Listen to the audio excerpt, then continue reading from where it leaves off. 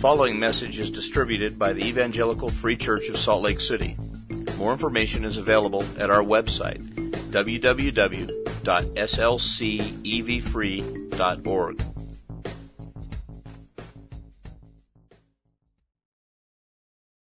Blessed us so richly in so many ways that you, the God of the universe, would pour out upon us every spiritual blessing in Christ. And not just every spiritual blessing, but you have blessed us with incredible material blessings as well. And so, our Father, we have much to be grateful for this morning. We pray that this morning, as we look into your word and consider a difficult topic, a struggle that many people in this room this morning and some who couldn't be here with us this morning are going through in their lives, that your people go through time after time as they grow and develop. We pray that you would open our eyes to see you, that we would understand just a glimpse of your purpose for us and your goodness and love demonstrated to us, even in the midst of the hard times that seem to be such a source of struggle for us. So, Father, we pray that your Spirit would speak to us this morning. We pray that you would do your work in our midst and that we would go out encouraged and challenged to encourage one another.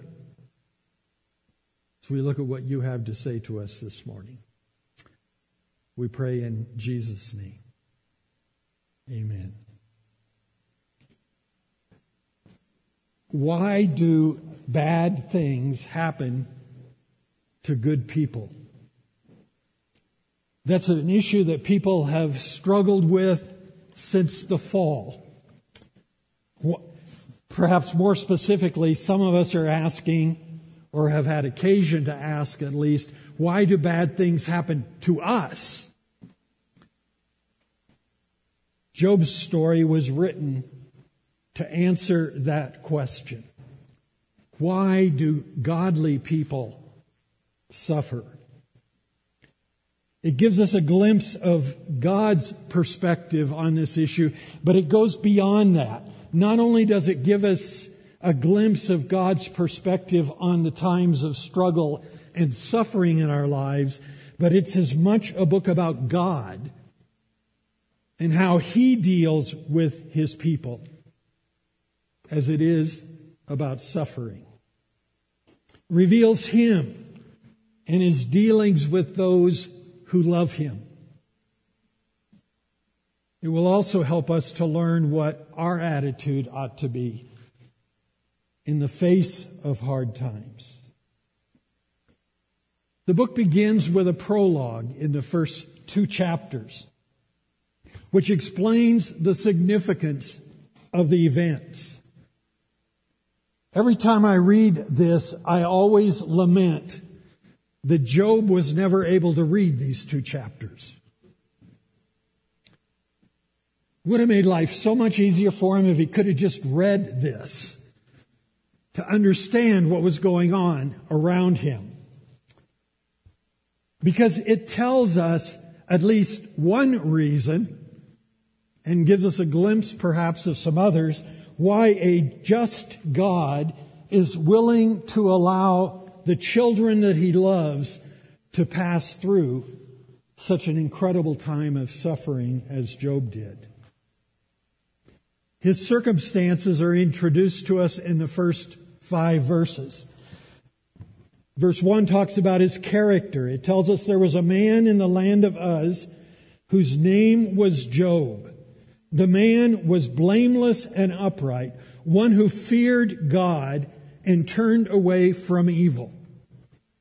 Now, before we really dig into this book this morning, I want you to observe very carefully that God says this about Job. When you hear Job say the things he says, going through the struggle he's going through. And you hear the comments his friends make about him. Don't lose sight of what God says about Job. And as I've talked with people about this book, even in the last few weeks, I have been impressed with the fact that people somehow struggle with seeing Job the way God pictures him. But I think God has a better insight into Job's heart than I do. Well, I might be quick to say, how in the world could you ever say the kinds of things that Job says concerning God? God still says he didn't sin, and he still says that he is a man who was blameless and upright, who feared God and turned away from evil. His character is depicted as spotless, a man who recognizes God's authority and submits to it. And as a result of that, God blesses him and prospers him. We read of his prosperity in an agricultural setting. We read of his prosperity in verses 2 and 3. There were born to him 7 sons and 3 daughters. He possessed 7,000 sheep, 3,000 camels, 500 yoke of oxen, 500 female donkeys, and very many servants, so that this man was the greatest of all the people of the East. Now bear in mind, this was a time when the East was the epitome of society. And Job tells us that he is the greatest of all the people of his day in that part of the country. He was prosperous. We get a glimpse into his family life. This is very early in Old Testament history in a patriarchal society where the father essentially functioned as the priest. And we read that he carried out that function carefully in verses 4 and 5. His sons used to go and hold a feast in the house of each one on his day. And they would send and invite their 3 sisters to eat and drink with them. When the days of the feast had run their course, Job would send and consecrate them. And he would rise early in the morning and offer burnt offerings according to the number of them all. For Job said, "It may be that my children have sinned and cursed God in their hearts." Thus Job did continually. And so Job's submission to God and his blessing by God extends to his family. He faithfully exercises the priestly functions that he as a father ought to exercise before God. That's the introduction, and then it goes on to tell us how his affliction develops. Job's faithfulness catches God's attention. But it not only catches God's attention, it also catches Satan's attention. In spiritual conflict between God and Satan, God presents Job as an example of a person who voluntarily submits to him.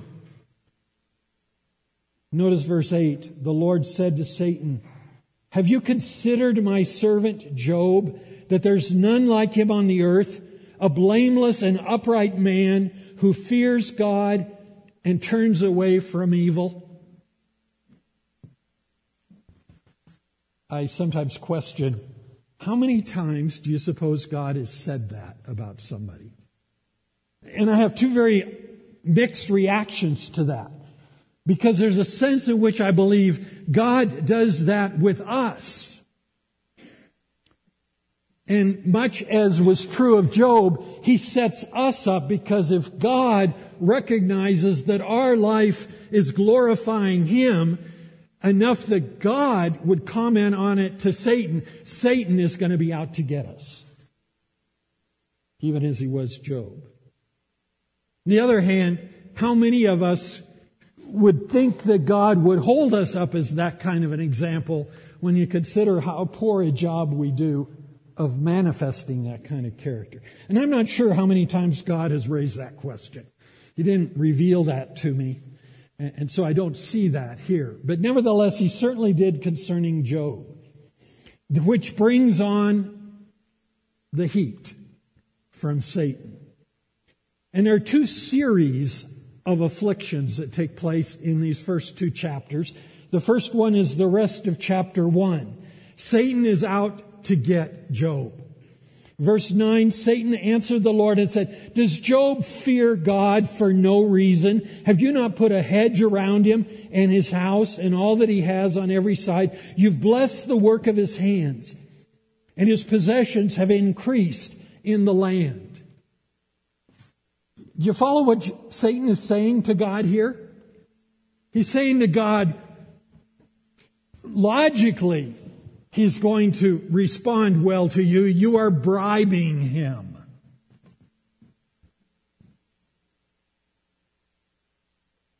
Satan proposes in verse 11, "Stretch out your hand and touch all that he has, and he will curse you to your face."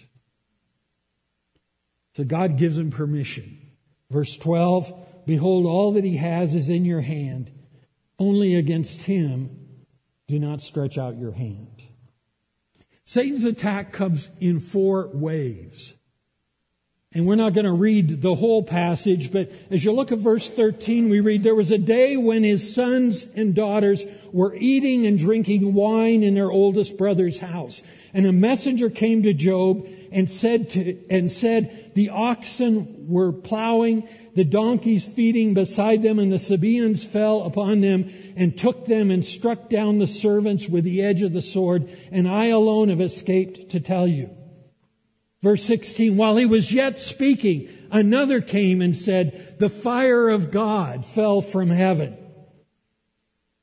Verse 17, "While he was yet speaking, another came and said, the Chaldeans made a raid." Verse 18, "While he was still speaking, another came and said, your sons and daughters were eating and drinking wine in their oldest brother's house. And behold, a great wind came across the wilderness, struck the 4 corners of the house, and it fell upon the young people, and they are dead. And I alone have escaped to tell you."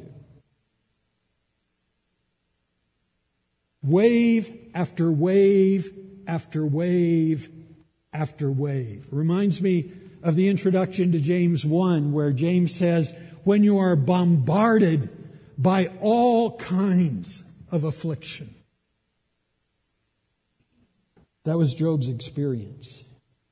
In spite of losing his family, losing his wealth, Job still trusts God. Verse 22, Job arose, tore his robe, shaved his head, fell on the ground and wept. Fell on the ground and whined. Now, they both start with W. He fell on the ground and what did he do? He worshiped.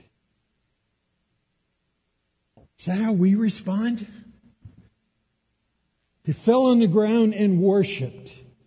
And he said, "Naked I came from my mother's womb, naked shall I return. The Lord gave, and the Lord has taken away. Blessed be the name of the Lord." In all this, Job did not sin or charge God with wrong. Round 2, chapter 2. Following the first test, God again presents Job to Satan. Verse 3, "Have you considered my servant Job, that there is none like him on the earth, a blameless and upright man who fears God, turns away from evil? He still holds fast his integrity, although you incited me against him to destroy him without reason." Satan has a response once again in verse 4. "Skin for skin, all that a man has he will give for his life." He hasn't experienced personal pain. He's lost his family, he's lost his wealth, but he's still healthy and intact. So his proposition is, verse 5, stretch out your hand, touch his bone and his flesh, and he will curse you to your face. And so God accepts the challenge and gives him permission again for a second test. Verse 6, behold, he is in your hand, only spare his life. So Satan went out from the presence of the Lord and struck Job with loathsome sores, from the sole of his foot to the crown of his head. In the midst of all that he's going through, even his wife stops encouraging him. Verse 9, she says, do you still hold fast your integrity? Curse God and die. I can't help but think that she might well be thinking it'll go a whole lot better for me.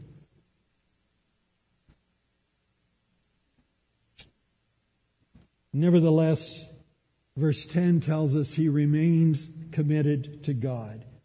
He said to her, you speak as one of the foolish women would speak. Shall we receive good from God, and shall we not receive evil? In all this, Job did not sin with his lips. The story of Job presents to us a clear example of the spiritual conflict going on in the universe around us. Though Job is never aware of the role he is playing in that conflict, he is nevertheless part of a larger conflict between God and Satan to determine whether those who claim to follow God will in fact remain true to him in the midst of the hard times. When Satan sees someone who faithfully submits to God's authority in his life, he sets out to destroy him. And yet, in spite of Satan's best efforts, Job remains faithful.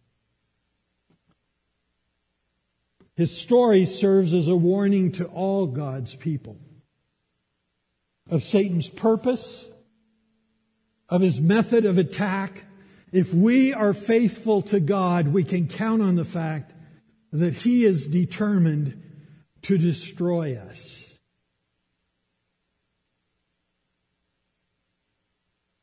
Job's faithfulness should serve as an example. Our faithful submission contributes to the whole picture of God's victory over Satan. We take part in that conflict.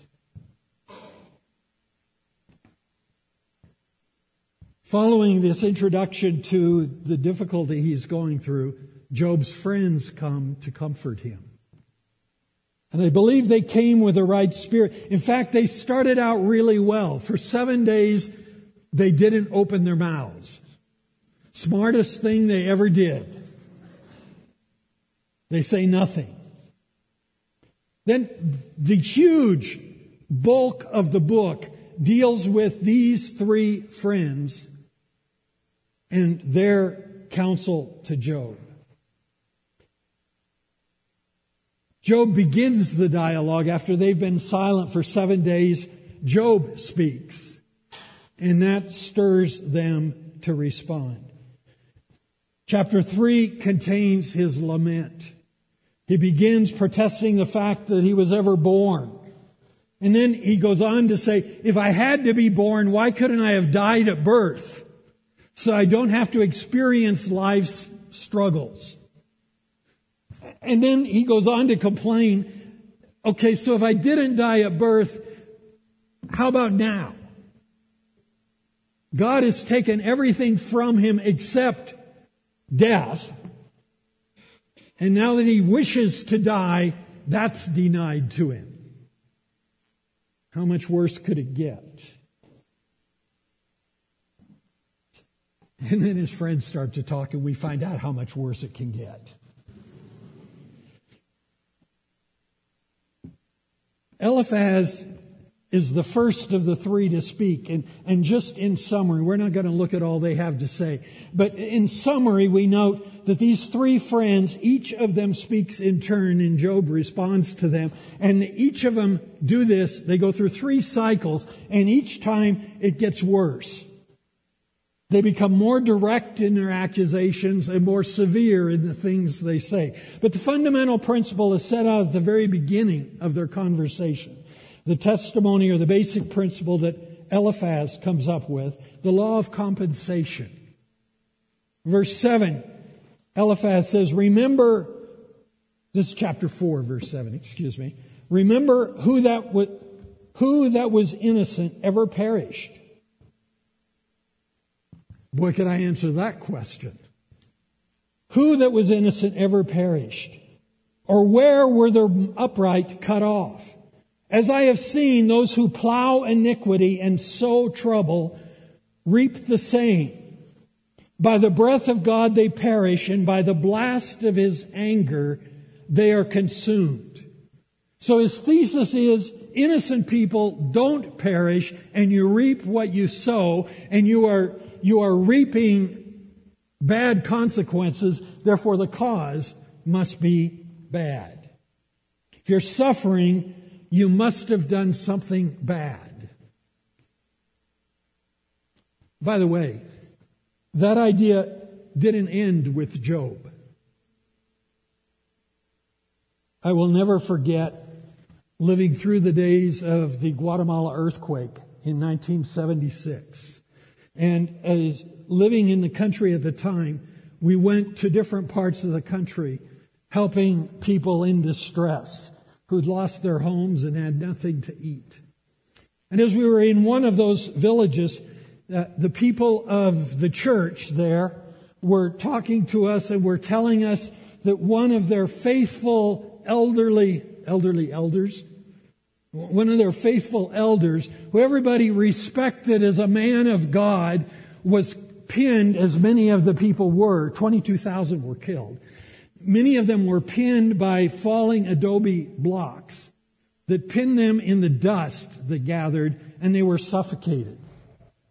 And this brother, who had been a leading elder in the church, was among those who were suffocated. And I'll never forget the dialogue that took place around that event, as people said, and here we thought he was such a godly man. And obviously, God knew something that we never discovered, because He took him. Is that the best explanation we can come up with? I was impressed. I heard somebody thinking that way once again just last week, talking about somebody who was struggling, who was going through difficult times, and assuming that he must have done something bad.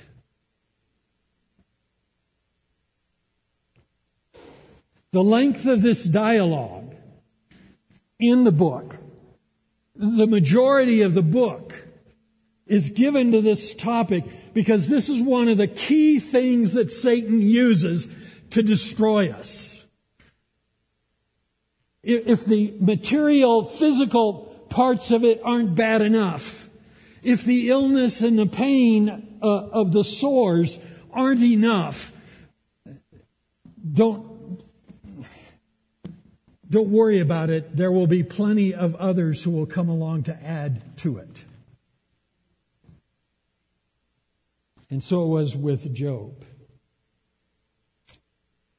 Their criticism adds to the suffering. And Satan uses that attack to even cause Job himself to question his own integrity, though he continues to insist upon it because he's aware of nothing he has done. And yet he struggles with, maybe there is something, and appeals to God, if there is, to show it to him. Job is confused. He doesn't understand what's happening, but he still trusts God. He continues to defend his integrity, but he can't figure it out. It doesn't make sense. So he questions. Chapter 7, verse 20. He asks God, "Why have you made me your mark? Why have I become a burden to you? Why do you not pardon my transgression and take away my iniquity?" And basically his thought here is that in the past, as he's walked with this God, he has discovered that this is a forgiving God. A God who looks at the fact that we have fallen, that we have sinned, and forgives sin. So why isn't that working this time? What's happened? Why am I not experiencing the God that I have always known in the midst of this trouble?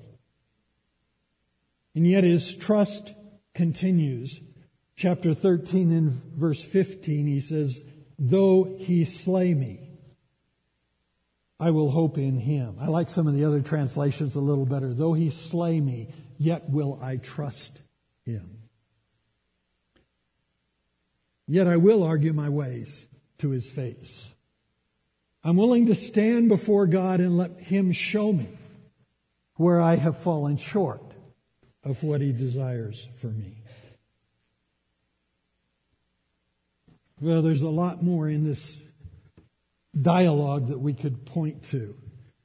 But the one other thing I want to point to is that as they continue their attack and as it becomes more intense and more direct, Job comes to a conclusion. And it's like all of a sudden he has one of those aha moments. Yeah, the wicked don't always suffer. And he develops that theme as he says, 21:7-9. They often prosper. Why do the wicked live, reach old age, and grow mighty in power? Their offspring are established in their presence, and their descendants before their eyes. Their houses are safe from fear. No rod of God is upon them. They spend their days in prosperity, and in peace they go down to Sheol. In peace they die. They don't always suffer. That's not true. And he realizes that his friends are working on a false assumption.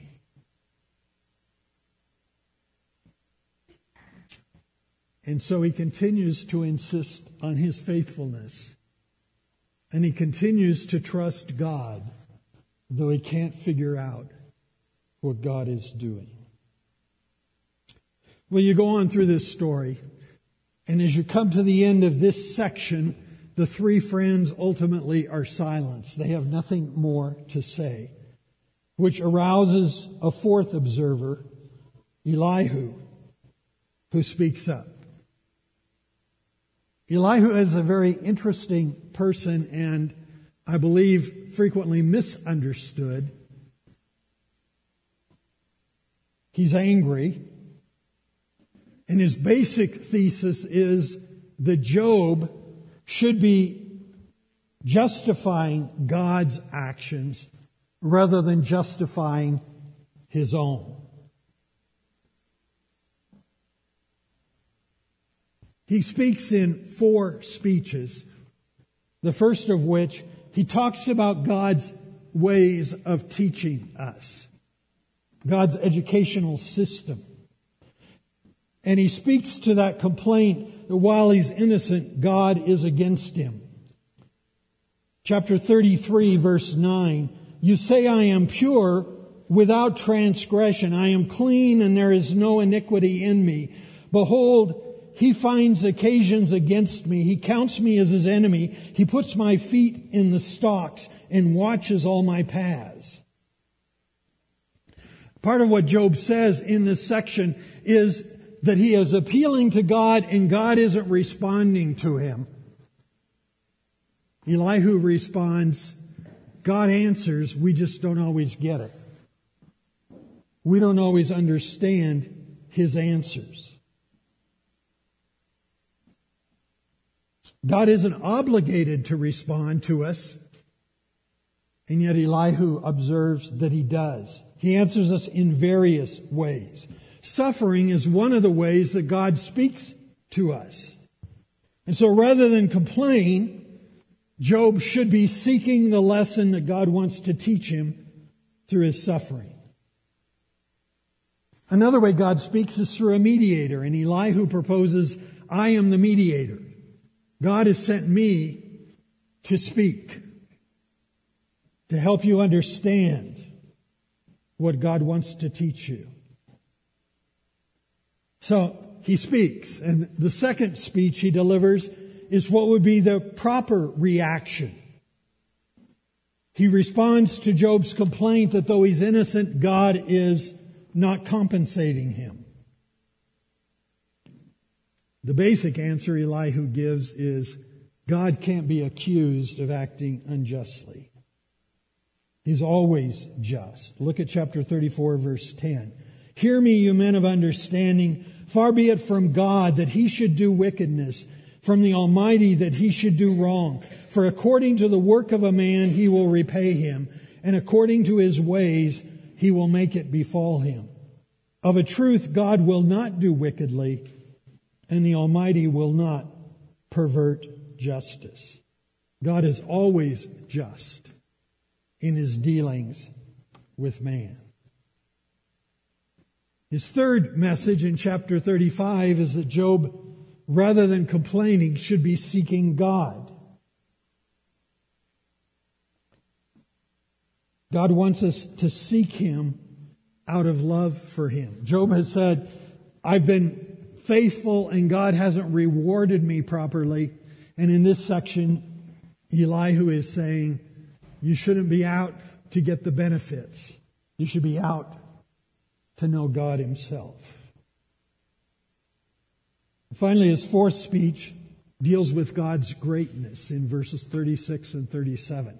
And I want you to contemplate as I read several of these verses to you, where else you hear the words that Elihu is going to speak in these verses. His first thesis concerning God's greatness is that God's wisdom is greater than ours.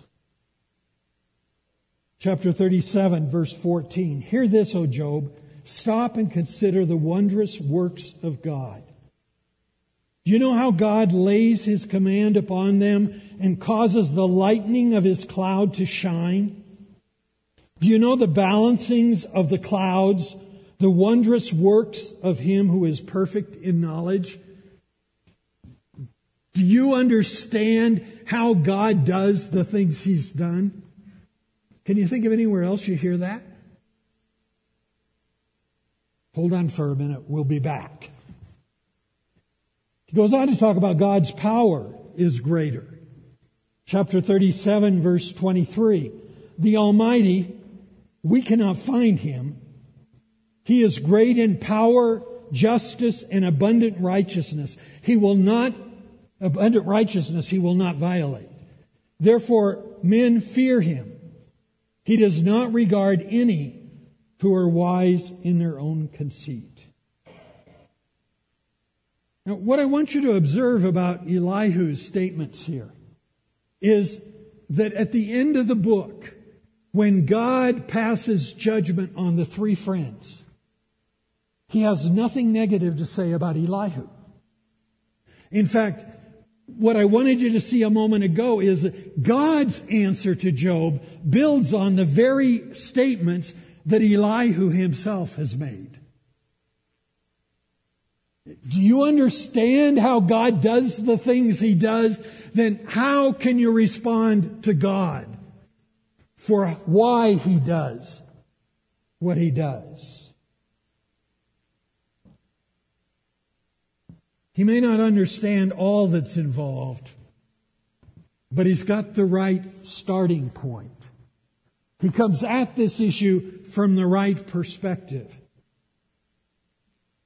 Job is concentrating on himself and on his afflictions, on the problems he is struggling with. He's focusing on those things. And Elihu says, you need a clearer view of God. And the rest of the book responds to that. For beginning with chapter 38, God reveals himself to Job. He uses a series of questions, and we don't have time to go through all the questions, but he uses a series of questions, first of all, to reveal the greatness of God's knowledge and Job's ignorance in comparison. How much greater God is than we are. So chapter 38 verse 3 begins, "Dress for action like a man. I will question you and you make it known to me."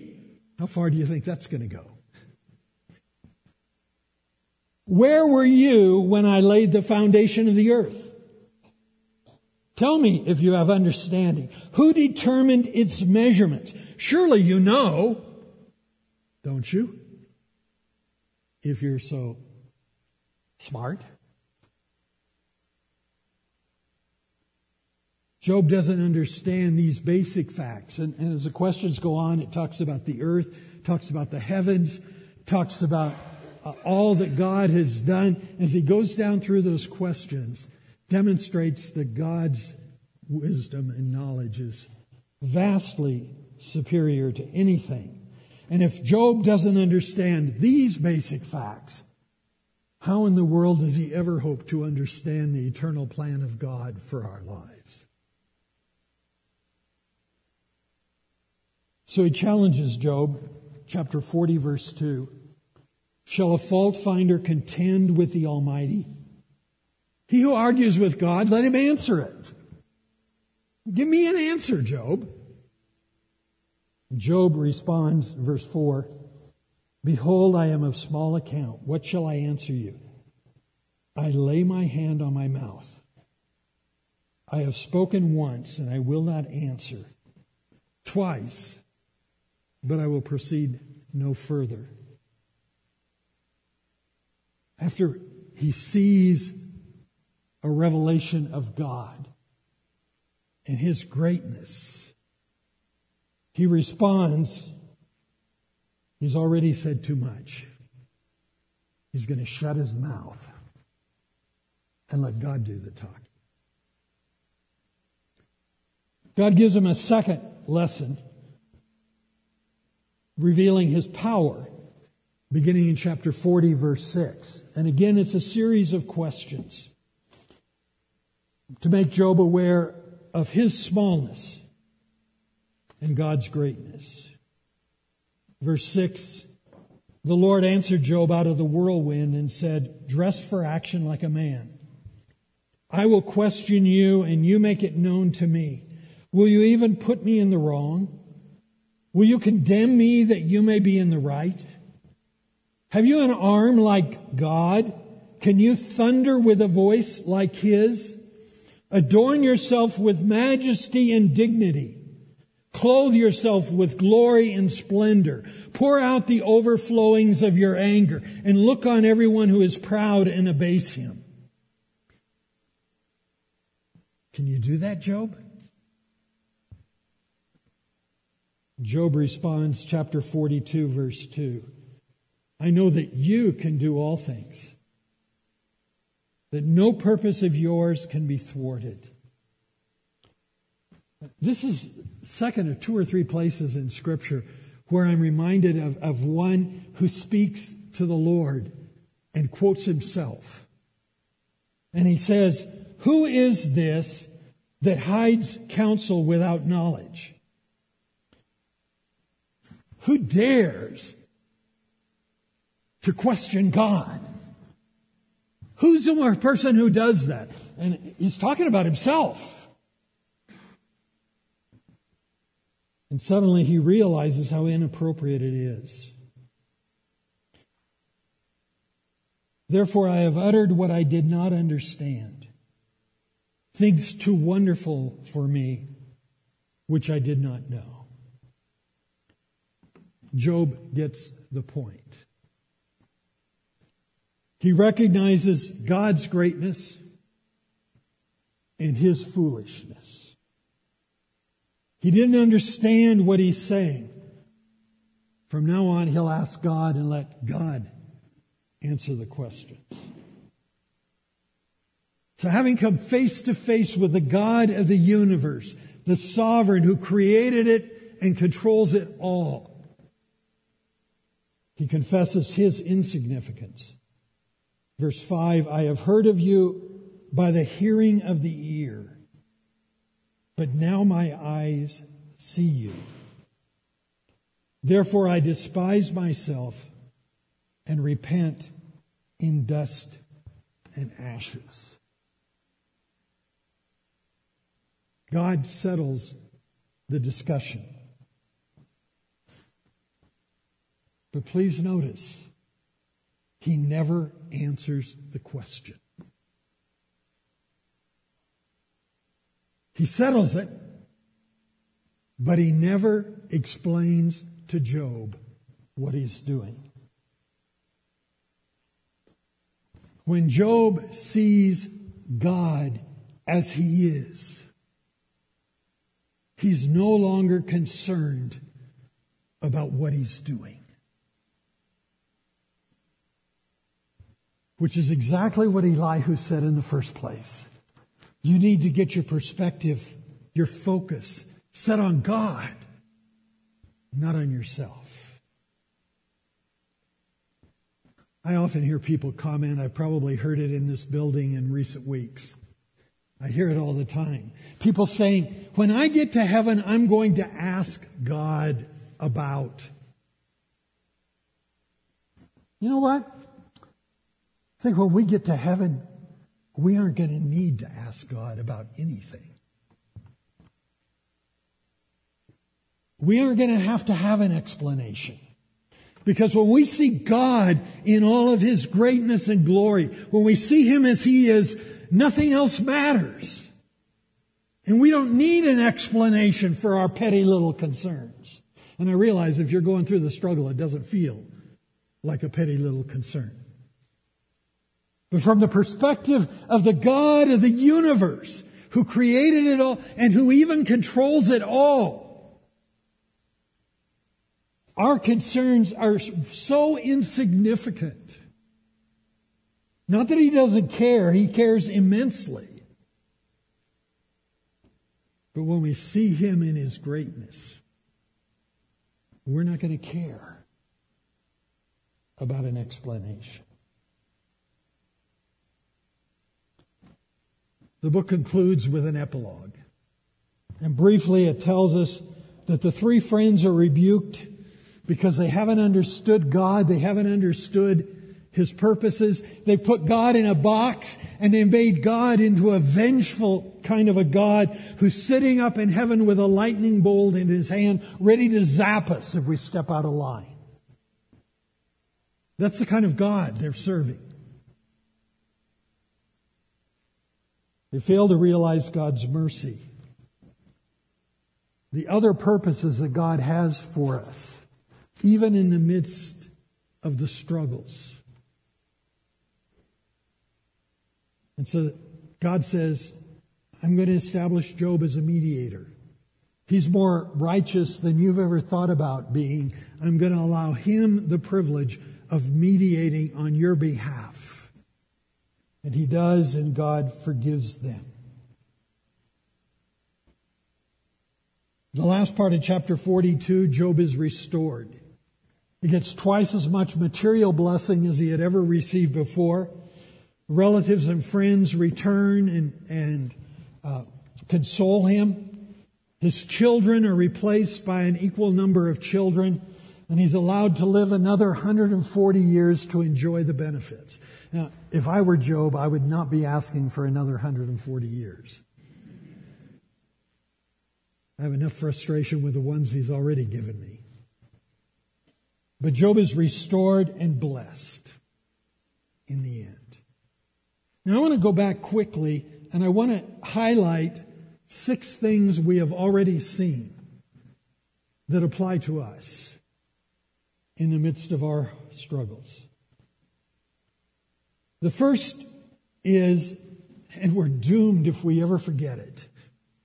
The first is we are participants in spiritual conflict. To put it concisely, we're at war. Satan's going to do everything he can do to destroy us. And when we stand firm in the midst of his attacks and we are faithful, God wins. Second, God controls history even when we face the hard times. Go back to the Old Testament history of Israel. Over and over again, all the struggles Israel went through with all the pagan nations of the world. And God demonstrates that he is in control of the greatest pagan nations on the face of the earth. And the encouraging thing is that hasn't changed. However great and powerful and terrible those pagan nations may appear to us, however fear-inspiring they may be as we look at them, God still controls it all. And we can trust him with that. You know, we make a horrible mistake. Our tendency is to think that God is losing when we suffer. God hasn't lost yet. A friend of mine used to say, you are not important enough that God would make his first mistake in you.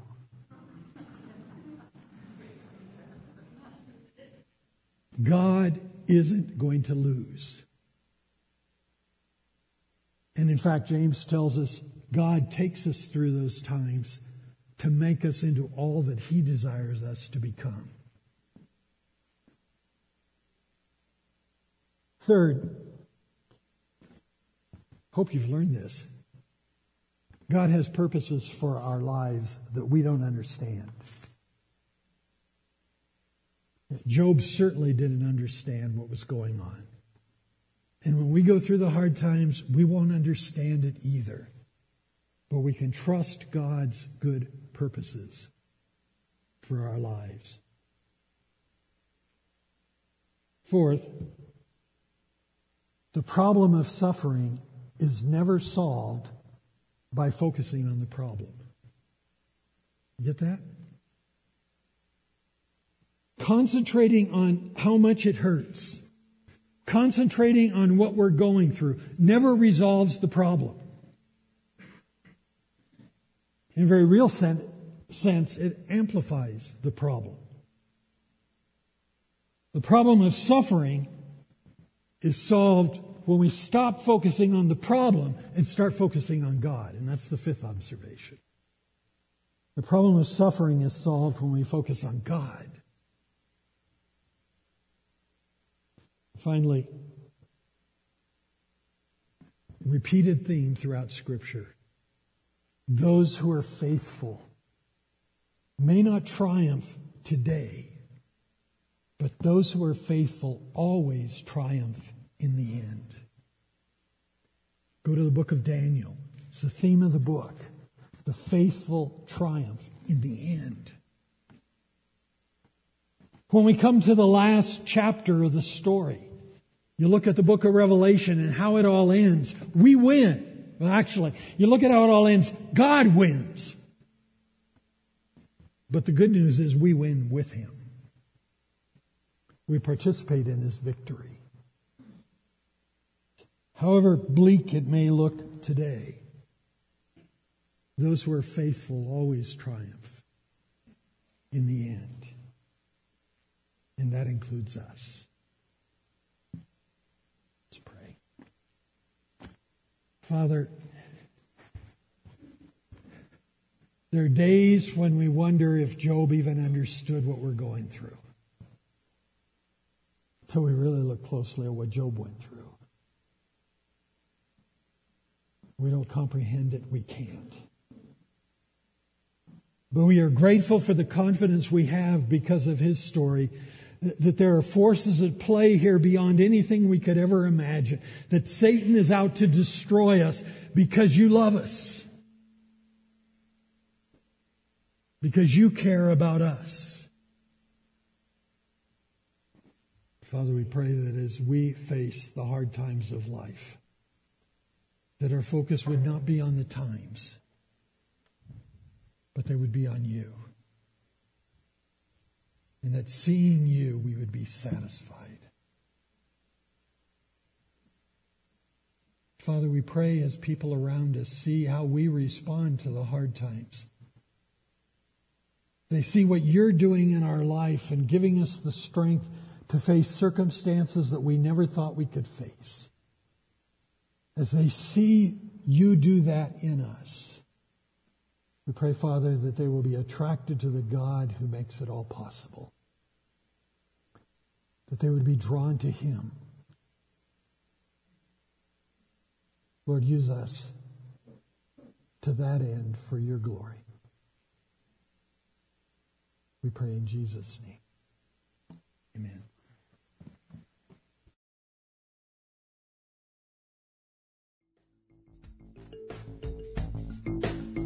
Thank you for listening to this message recorded at the Evangelical Free Church of Salt Lake City in Salt Lake City, Utah.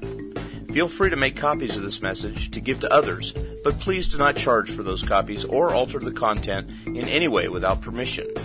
We invite you to visit our website at www.slcevfree.org or call us directly at area code 801-943-0091. Our mailing address is Evangelical Free Church of Salt Lake City, 6515 South Lion Lane, Salt Lake City, Utah, 84121.